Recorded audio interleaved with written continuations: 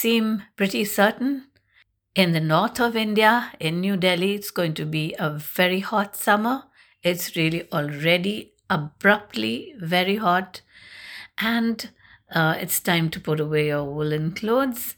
And the second thing that's pretty certain is that there's going to be no end of phones pouring in all year round.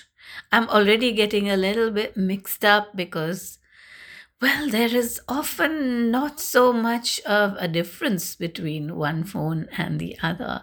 But the one I'm looking at today can't be mistaken for any other phone because it has this enormous branding, the emblazoned across from the top to the bottom on the back of the phone. This is the Realme X7 Pro, and that's what we are going to look at today. This is Mala Bhargav, and I welcome you to another gadget of the week. The Realme X7 Pro is not uninteresting looking. It has a very interesting sheen and a finish which is all smooth, and it reflects the light in rainbow colors in its own unique way. Other than that, the main design is about the same as it's ever been, but this aspect in the color variant called Fantasy is rather attractive to look at. But, and this is a big one, there's a huge tagline called Dare to Leap, vertically across one side of the phone on the back, and it goes right from the top to the bottom in big bold letters. You can't miss it. It's very beautifully integrated into the back, but do you really want a phone that always says dare to leap? It's I feel it's an internal line. It's the sort of line that seems to mean more to those working with that company and working to make their phones better and so on. I'm not sure it's something that really resonates that much with a user. It certainly doesn't with me. So to have that tagline always showing is kind of not very comfortable. Also, all taglines are not born equal, and it isn't really the same thing as OnePlus's Never Settle tagline, which really caught on. OnePlus, if you may remember, is actually a sister company to Realme, although the whole lot of these companies try to look as if they never heard of each other. That's Vivo, Realme, OnePlus. That's how they are, and well, okay. And the thing about the tagline is that it sort of makes me feel like I'm wearing a Gap t-shirt. Something I've always resented is the fact that their logo is right in front and huge. I don't get why a customer should be paying to then advertise for that brand. It's a mean trick in my book, and it's the same thing that Benetton does and other people who put their logos and labels on the outside. I don't like it. This phone is, as I mentioned, very smooth, which means it's slippery, and you will need a case for preventing it from falling out of your hands. And fortunately, there's one provided in the box, and one must stop actually for a moment to appreciate all the stuff that is in the package, because the larger companies are no longer giving you anything but a tiny slim box with just the phone in it. So the Realme X7 Pro box has the bumper case. It has a huge charging brick, 65 watt charging.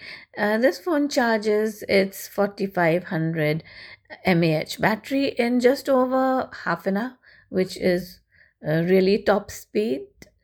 Um, then it also has a little the converter, the dongle that you will need if you want to use the older style headphones with the 3.5 jack, because the phone itself doesn't have that jack, so you have the converter to use at your convenience.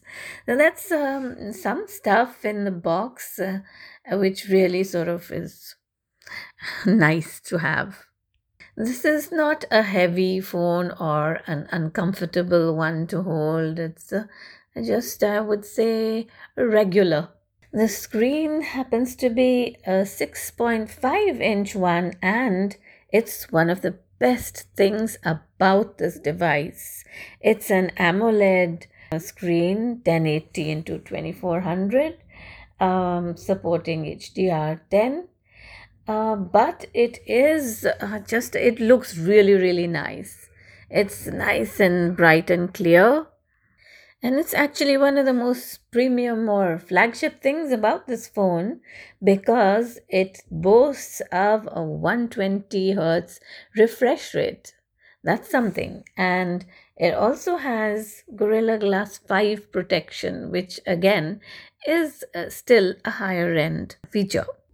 Indian users are very savvy about the hardware specs of their devices and very conscious of what processor they have in their phones, at least a certain subset of users.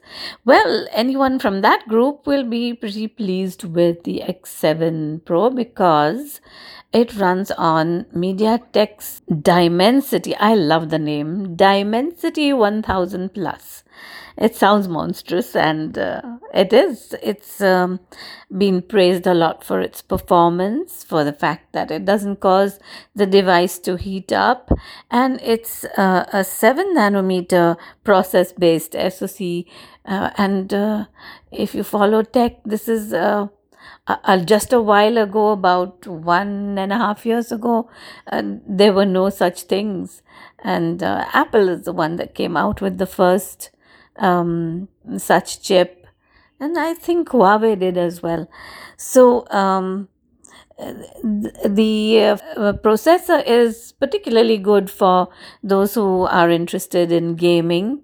So even though this phone is a mid-range or budget phone, it'll still be very good for those who want to do some decent amount of gaming. It's paired with 8 GB of LPDDR4X RAM and 128 GB of UFS 2.1 storage.